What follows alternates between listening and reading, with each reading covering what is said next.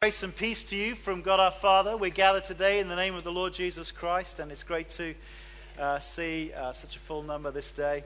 Welcome to you, to our familiar faces, and to those who are new, please stay around. We'd love to get to know you a little bit more.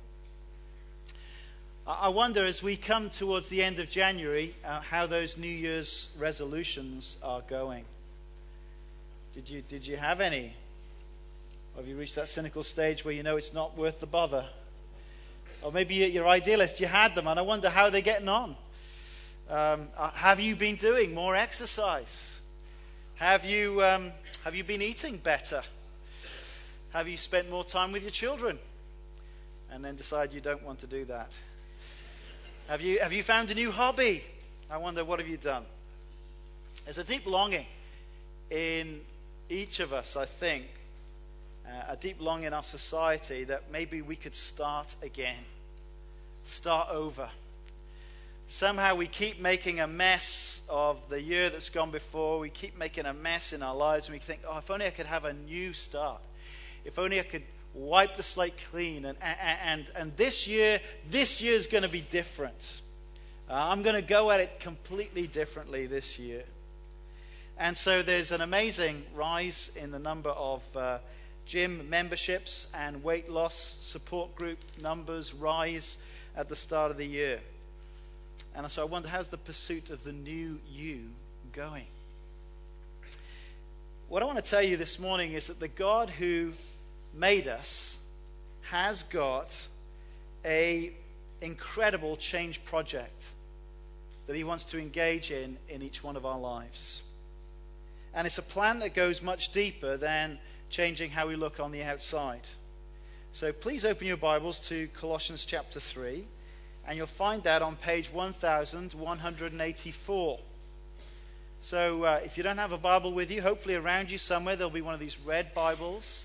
And if you take that and turn to page 1184,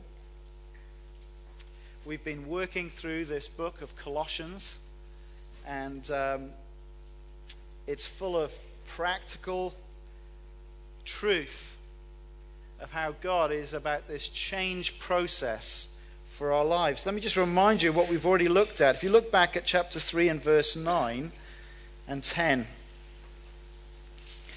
Do not lie to each other, since, here's the reason, you have taken off your old self with its practices and have put on the new self, which is being renewed in knowledge in the image of its creator. Have a look at those verses. Isn't that an extraordinary change project? This is what God wants to do in our lives. God's plan is to take hopeless cases and make them glorious people. Isn't that extraordinary? He wants to take hopeless cases and he wants to turn them into glorious people. He wants to take people who are spiritually deformed by sin and renew them so that they look like God himself. Each of us were created with this glorious goal that actually, as we walk about our lives, we are, as people look at us, they should be able to say, wow, you remind me of God. The way you act, the way you live, that reflects the character of who God is. This is the incredible change project that God is involved with in this world. And he's doing this amazing renewal through his Son, Jesus Christ, through the work he achieved in his death upon the cross. That's why Jesus came. He could take hopeless cases and make them glorious. He could take sin-deformed people and turn them into the image of himself, the image of his Son. It is an extraordinary change project. And it means that actually each one of us can have hope. He does it by uniting our lives with his Son. As we put our trust in Jesus, he unites our life with Christ so that our old life as enemies and rebel sinners dies in the death of Jesus. And that old life and its practices are like a set of dirty clothes that no longer fit people who've been washed clean and in whom God is changing them from the inside out. And those old clothes need to just go into the dustbin. They're not even good for the charity shop. Just burn them. Put them off. And then, having put off those old clothes, we need to put on clothes that fit the new self, that's being renewed in this knowledge so that we become more like our Creator God. And here's the wonderful thing about the Christian life, is that someone has put their life in Christ, then their old life of before Christ doesn't any longer have to define them. As they tell their life story, everything before the death of Christ does not have to define their life, because now Christ is their life. And there's real hope for positive change. Are uniting with Christ, not merely that the old life dies, but that Christ's resurrection life comes into our life. And we're united with Christ. We're raised with Christ. Christ is the new empowering reality of change. And we considered last week the first part of that putting off, the getting rid of the old clothes. And Simon Manchester taught us very helpfully on that passage. If you missed it, just listen online. It'll only take 23 minutes. He was incredibly brisk. And I wish I could be as short as that. I'm sorry. Honestly, I'm so amazed you come back every week. Like you heard me a few weeks ago and you still came back. That's incredible. You're very generous. But here's the wonderful thing. We're going to consider that having put off the old life, we're going to put on the new clothes that fit the new man, the new person, the new you. And as I read these verses from 12 down to 17, I want you to notice that there's two parts to this. The first, in 12 to 14, addresses each one of us individually, the new you. And the second half, verses 15 to 17, addresses all of us corporately, the new society. So that's what we're going to look at today, the new you and the new society. So let's read these verses from verse 12. Therefore, as God's chosen people, holy and dearly loved, clothe yourselves with compassion, kindness, humility, gentleness, and patience. Bear with each other and forgive whatever grievances you may have against one another. Forgive as the Lord forgave you. And over all these virtues, put on love, which binds them all together in perfect unity.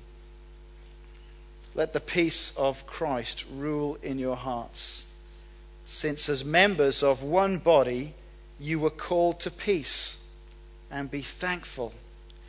Let the word of Christ dwell in you richly, as you teach and admonish one another with all wisdom, and as you sing psalms, hymns, and spiritual songs with gratitude in your hearts to God. And whatever you do, whether in word or deed, do it all in the name of the Lord Jesus, giving thanks to God the Father through him. This is God's word. So let's think about this new you. Look at verse 12. It begins by understanding that we do have a new identity. Therefore, as God's chosen people, holy and dearly loved. Identity is a big issue in our society today, and it's fundamental that as Christians we understand our new identity. And it's not about whether you are gay, transgender, straight, or whatever, but that you have become part of God's chosen people. Here's your fundamental new identity. God is the creator of all people, and yet out of all the people on the planet, we whose lives have been joined with Jesus Christ are his chosen ones, his treasured ones, his beloved and holy people. Just think about that. It's an extraordinary statement, isn't it? Out of all the peoples on the earth, because our lives are linked with Christ, we are his chosen ones. In the Old Covenant, that was the unique place of the sons and daughters of Abraham, the people of Israel. So Psalm 33 verse 12 said this, "Blessed is the nation whose God is the Lord, the people he chose for his inheritance." In Deuteronomy chapter 7 it says this, "The Lord did not set his affection on you," and he's speaking to Israel, "and choose you because you were more numerous than other peoples, for you were the fewest of all peoples, but it was because the Lord loved you and kept the oath he swore to your forefathers, that he brought you out with a mighty hand and redeemed you from the land of slavery." But now in the new covenant, this blessing comes not because of belonging to a particular ethnicity or parentage, but through faith in Jesus Christ. Christians are God's chosen, loved people. And because God is the God who is holy, we too, having been called to him, are set apart to be holy people. It's not something that we have to achieve. It's actually a status that's given to us. It is our new identity in Christ. We are God's holy and beloved people. And that is an extraordinary thing. If I was to chat with you afterwards and I say, "Oh, tell me a bit about yourself," what would be the first thing you'd say about yourself? I don't know, your name maybe, what you're doing. You know, you're studying a course at university, or you're not working, or you're retired, or you tell you, but this actually should be at the forefront of our minds. Who are you? Well, my name is Paul. I belong to God's chosen people. I'm dearly loved by God. Well, hi, Paul. Nice to meet you. And it would sound a bit odd, wouldn't it? But actually, that is the reality that we should be living with, that this is who we are. This is who we belong to. And this new identity then leads to new characteristics. There's a new dress code that befits people with this identity. Jose Mourinho, the former Chelsea coach, maybe the next Manchester United coach, who knows, he once famously said this, "Please don't call me arrogant, but I'm a European champion and I think I'm a special one." I'm a special one. He got known as the special one. Well, he thinks he's the special one. Well, Christian people, you are dearly loved. You are special ones. Chosen by God. Deeply loved. Called to be holy. But I want you to notice that actually when you grasp this, you're going to have a slightly different character to the one that Jose showed in that quote. Look at what it says. As God's chosen people, verse 12, holy and dearly loved, this is how you should clothe yourselves, with compassion, kindness, humility, gentleness, and patience. Does that remind you of anybody? Does that remind you of anybody this morning? It sounds a lot like Jesus, doesn't it? Just think about the Lord Jesus. He would look at the shepherdless crowds, and the Bible says he looked at them with compassion. His heart went out to these people wandering around like sheep without a shepherd, getting into all sorts of trouble, and his heart went out to show compassion to the crowds. The apostles describe Jesus as one who went about Israel doing good, acts of kindness and love. He who humbly took a towel and took the place of a servant, washing the feet of his disciples. He said of himself once that we should take his yoke upon us because he was humble and gentle of heart. That's what the Lord Jesus is like. In fact, if we can see that in Jesus, the reality is that this is what God is like. He is the image of the Creator that God's change project is turning us into. And so it's worth us considering these attitudes in light of what our normal responses have been, or perhaps were, in our pre-Christian past. Compare those responses with how maybe we used to respond before we were a Christian, and the truth is, actually those very same attitudes wrestle within us even though we are Christians. Look back at verse 8. Think about this past week. Have you faced circumstances in the past week where you were tempted to respond in these ways? Or maybe you did respond in these ways.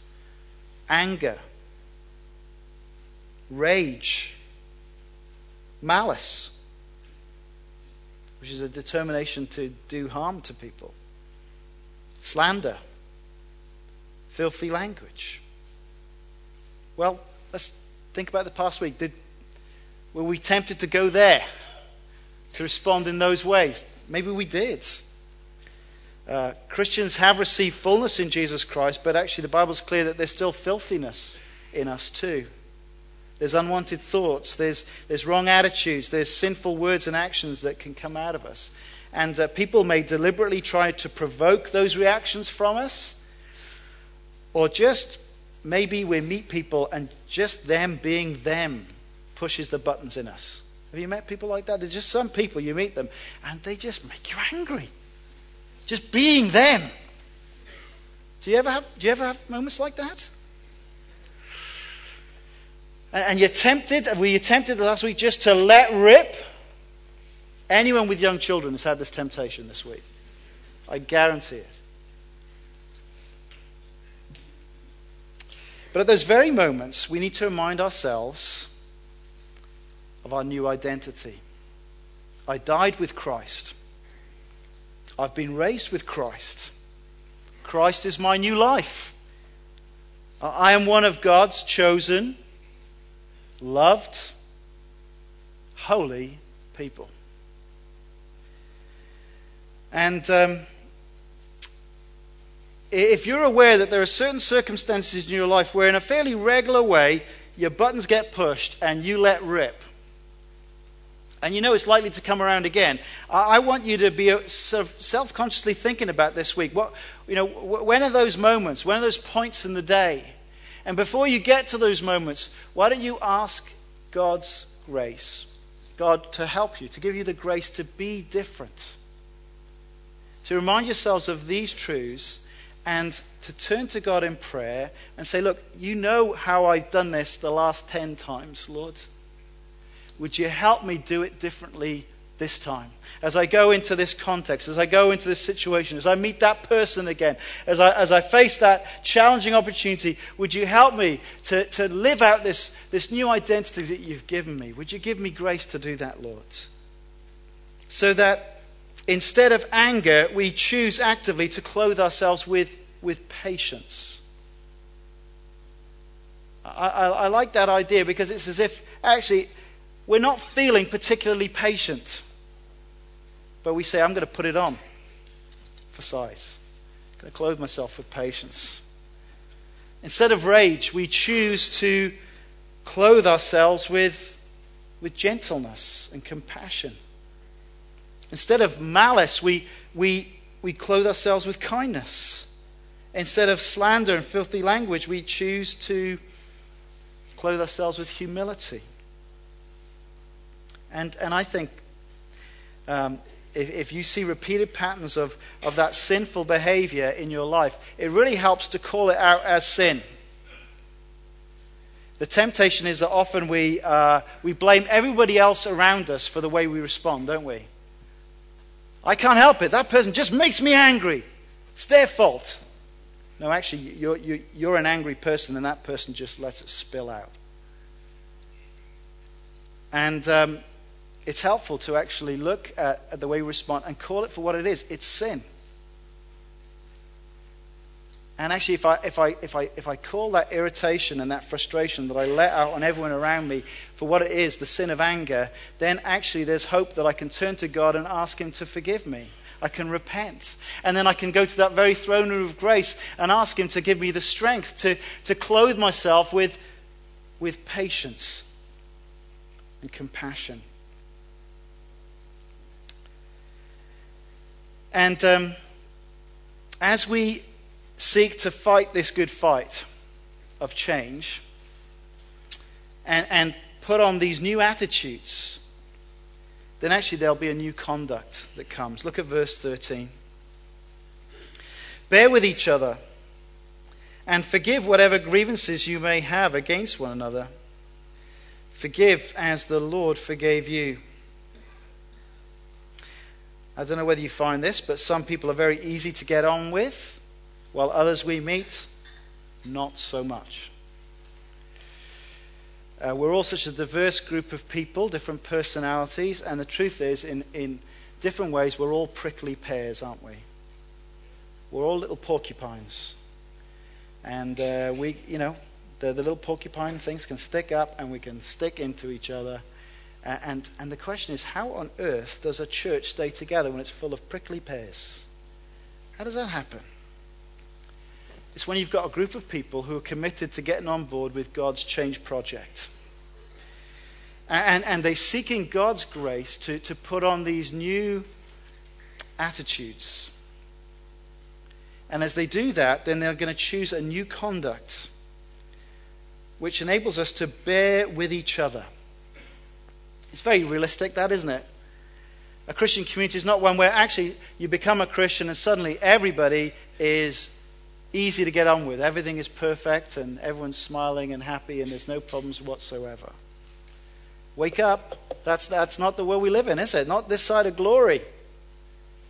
And so it's very helpful. He very practically says a conduct that flows out of this new life is that we bear with each other. What does bearing mean? Well, it means that we put up with difficult circumstances and we put up with difficult people. We can make it a matter for prayer when we're getting easily annoyed and frustrated by those people. And instead of being angry, we can ask God, Lord, help me to look at that person with compassion. Help me to understand why they are the way that they are. And that my heart may go out to them, not as a person who just frustrates me and annoys me, but someone who I genuinely can love and have compassion for. Lord, give me the ability to look at that person and to show them patience, to forbear them. And even when people sin against us, and the truth is that will happen, even when we have a legitimate grievance against us, perhaps someone has done something and said something, and it really was wrong. It was bang out of order. Maybe they said sorry, but it was still said. It was still done. And we have a cause for just complaint. Well, the Lord says to us, forgive whatever grievances you may have against one another. We need to remind ourselves, well, how on earth can I do that? Well, forgive as the Lord forgave you. Isn't that a beautiful parable that Jesus told? You know, one guy owes £1 billion and is forgiven. Another guy sort of owes 100 quid and he won't forgive. When we understand how much we've been forgiven, then we have hopefully the resources to say, I have been shown so much grace. I can extend this amount of grace to this person.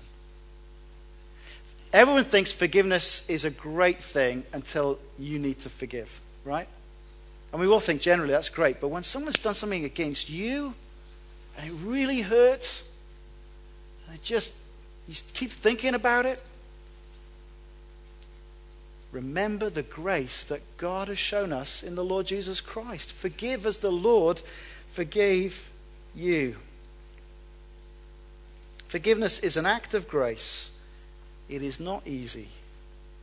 It is something that's undeserved. And I should have really brought my overcoat today, because the last bit here is that the overcoat that goes over all these great attitudes and responses is love. Verse 14. And over all these virtues put on love, which binds them all together in perfect unity.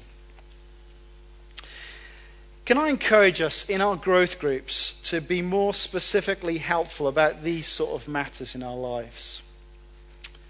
Can we be honest with each other about ways that we've blown it in the past week, where we sort of showed more of the verse 8 anger, rage, malice type responses? Can we be honest about that?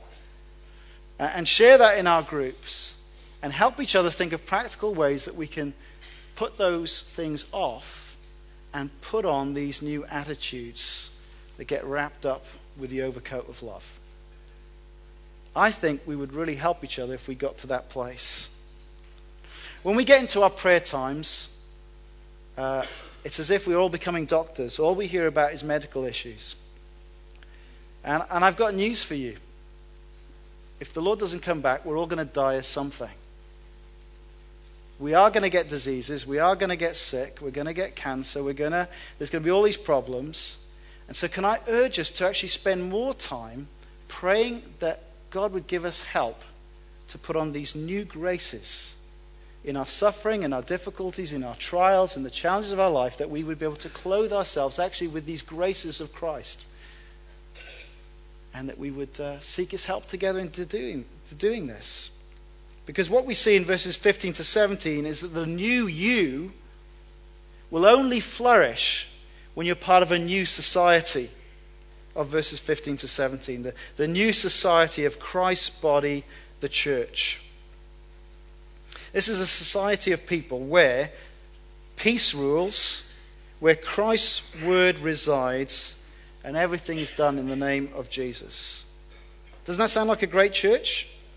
Would you like to be part of a church where peace rules, the word of God resides, and everything's done in the name of Jesus? Doesn't it sound a great church? Well, do you know what? There's nothing automatic about a church society like that. It's something that we must determine will be true of us at Charlotte Chapel. These are commands to let these things happen. Verse 15. Let the peace of Christ rule in your hearts, since as members of one body you are called to peace, and be thankful. Groups of people can very easily become toxic groups. You can see it in political parties. Sadly, sometimes you can even see it in churches, where groups of people can become places of conflict, criticism, confusion. And when churches become like that, that's totally toxic. And it doesn't help anybody. How do you get a toxic church? Well, it starts with toxic individuals who love to be critical, who seem to just get enjoyment out of being negative, who love to rock the boat, who love to pass on gossip. And when people like that, toxic individuals, are allowed to keep doing that in an unchecked way, well, you get a toxic church. And so we all need to heed this biblical command. Let the peace of Christ rule in your hearts. This heartfelt peace. Now, what is this peace? Well, it's a peace and unity that God has brought about through the death of his Son upon the cross. Remember this reconciliation. We're no longer enemies with God. We're now friends. Peace has broken out for those who are in Christ. There is no barrier anymore. And Paul says, such a new society that gets the gospel of reconciliation and peace will be one that lets peace be the umpire that calls the shots in the church. This peace is now to rule in the company of believers. It is to hold sway. It is to call the tune. It is this peace that should determine our relationships with one another. As we think about courses of action, as we relate to one another, the one way that leads to peace and the one way that leads to more hostility and grief, well, in love we should choose the way of peace. And each one of us plays an important part in making sure that peace has this influence on our church, since we are members of one body who are called to peace. Do you see that each one of us is how we relate individually, but how we do that as a whole, that we're called to peace. And so when we're tempted to be toxic, or maybe we're chatting with someone and they're starting to be toxic, what can we do? Well, instead, we should encourage gratitude. Be thankful. The way to overturn toxic individuals and toxic churches is to remind ourselves to be thankful people. That's how he finishes the sentence. And be thankful. When we're full of gratitude for his gracious call upon our lives to make us his beloved, holy people, when we're grateful to him for his incredible grace to turn us as enemies into friends, then we'll find there's little place for bitterness and resentfulness and criticism. It's very hard to be grateful and toxic at the same time. It really is. And this new society is not only a place where Christ's peace rules, but it's also where Christ's words reside. Verse 16. Let the word of Christ dwell in you richly. How do you know when you're in a good, healthy church? Well, it's a place where the church is fully comfortable with the Bible. You'll see it. The Bible will walk down the aisle on a Sunday and sit there and put its feet up and say, oh, I'm right at home in this place. Because it's so much of what you're doing. The words of Christ, the gospel of the Lord Jesus, is something you hear about regularly, naturally, and in a deep and penetrating way. It's a place where not only do the pastors preach it Sunday by Sunday, but all the members of the church delight to speak the words of Christ to each other. And actually, the main way that Paul says that you should delight to speak the words to each other is in song. I don't particularly like musicals. But actually, there's a reason that Christian communities have been full of song.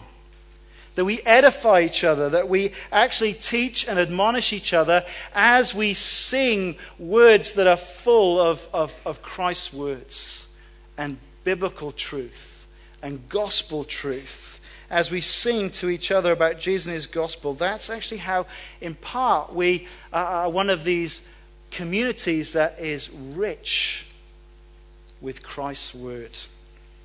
And then verse 17 is a great summary verse, isn't it? And whatever you do, whether in word or deed, do it all in the name of the Lord Jesus. Here's a society, it doesn't matter what they do. It's whether the things they do or the things they say, it's all done in the name of the Lord Jesus. And they give thanks to God the Father through the Lord Jesus. I hope that you see that actually Sunday by Sunday in our gatherings, this is what you're observing. I hope you think that. I hope you see that. That we read the Bible. We sing the Bible. We preach the Bible. We pray the Bible. But I wonder, as I've been meditating on this passage this week, whether we're a bit Bible light when we talk to each other afterwards. What is that? I was chatting with some friends this week. Why is it we find it so hard to talk about the Lord Jesus together in our normal conversations? Why is it that we sometimes talk about everything else other than talking about what God has been teaching us in our Bible readings in the week? Why is that? Is it Edinburgh Reserve? I don't know. I still don't know the answer. So if you've got some answers, I'd be interested to hear what you think it is, why the reason it is that way. But to obey this command fully, then we need to be a people who in our conversations, in our growth groups, are willing to talk about these things, how the Lord Jesus is changing us and challenging us and teaching us. Can I encourage you, we're going to finish a song and we're going to kind of all relax a bit and stand up and talk. Can I encourage you to, in a few of your conversations this morning, to find an opportunity to say something about the Lord Jesus with somebody? I'm realizing that some people are shy and some people are, extrovert. I have no problem walking up to complete strangers and asking them the most personal things, and that's part of my problem. But my wife is more reticent. But here's some questions. I've got two sorts of questions here. I've got questions for people that you don't know very well, and if you're less intense, put them up there. For those people you don't know well, what about these for some questions after we finish our formal time? What did you think of the sermon? Now that's quite safe, isn't it? Try to resist just being critical about the way the guy looked or, how badly he spoke. Try and focus in about something that they said from the Bible. What did you think of the sermon? That's an easy one, isn't it? It doesn't feel that intense, does it? Or what did the sermon make you think about this morning? What did the sermon make you think about? A little bit bolder, maybe if the conversation's going well.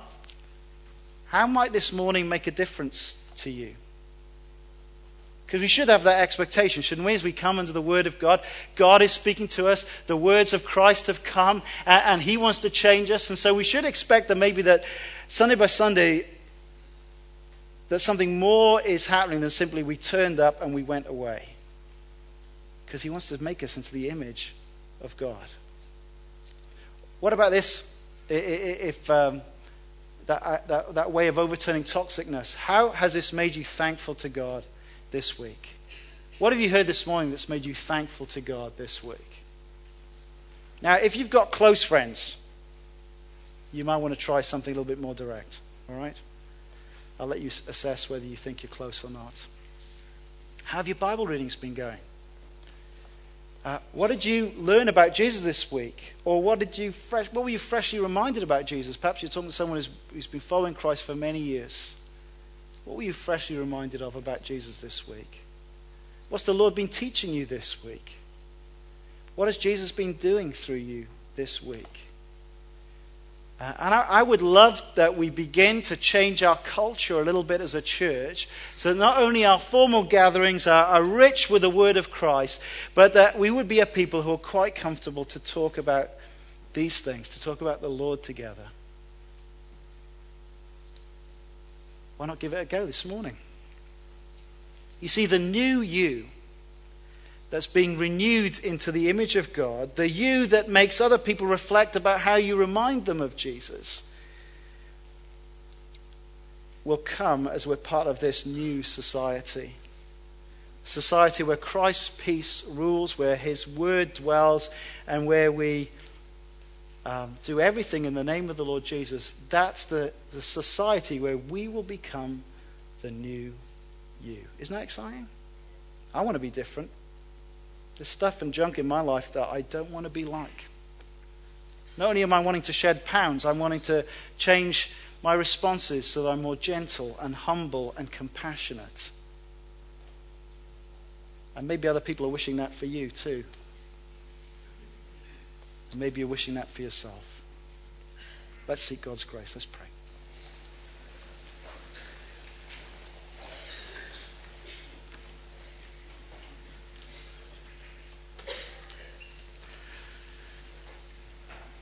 Our Heavenly Father, we want to thank you so much that you loved us enough to send your one and only Son to die for rebel sinners who were just obnoxious to your holiness.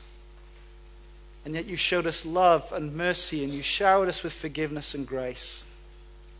And thank you that you love us enough not to leave us in our sin and in our old way of living. Thank you that you have this project for us. Oh Lord, please keep changing us. Please use this church and our friendships so that bit by bit we would be changed in our knowledge and in our likeness, be restored into your image, our loving God and Creator.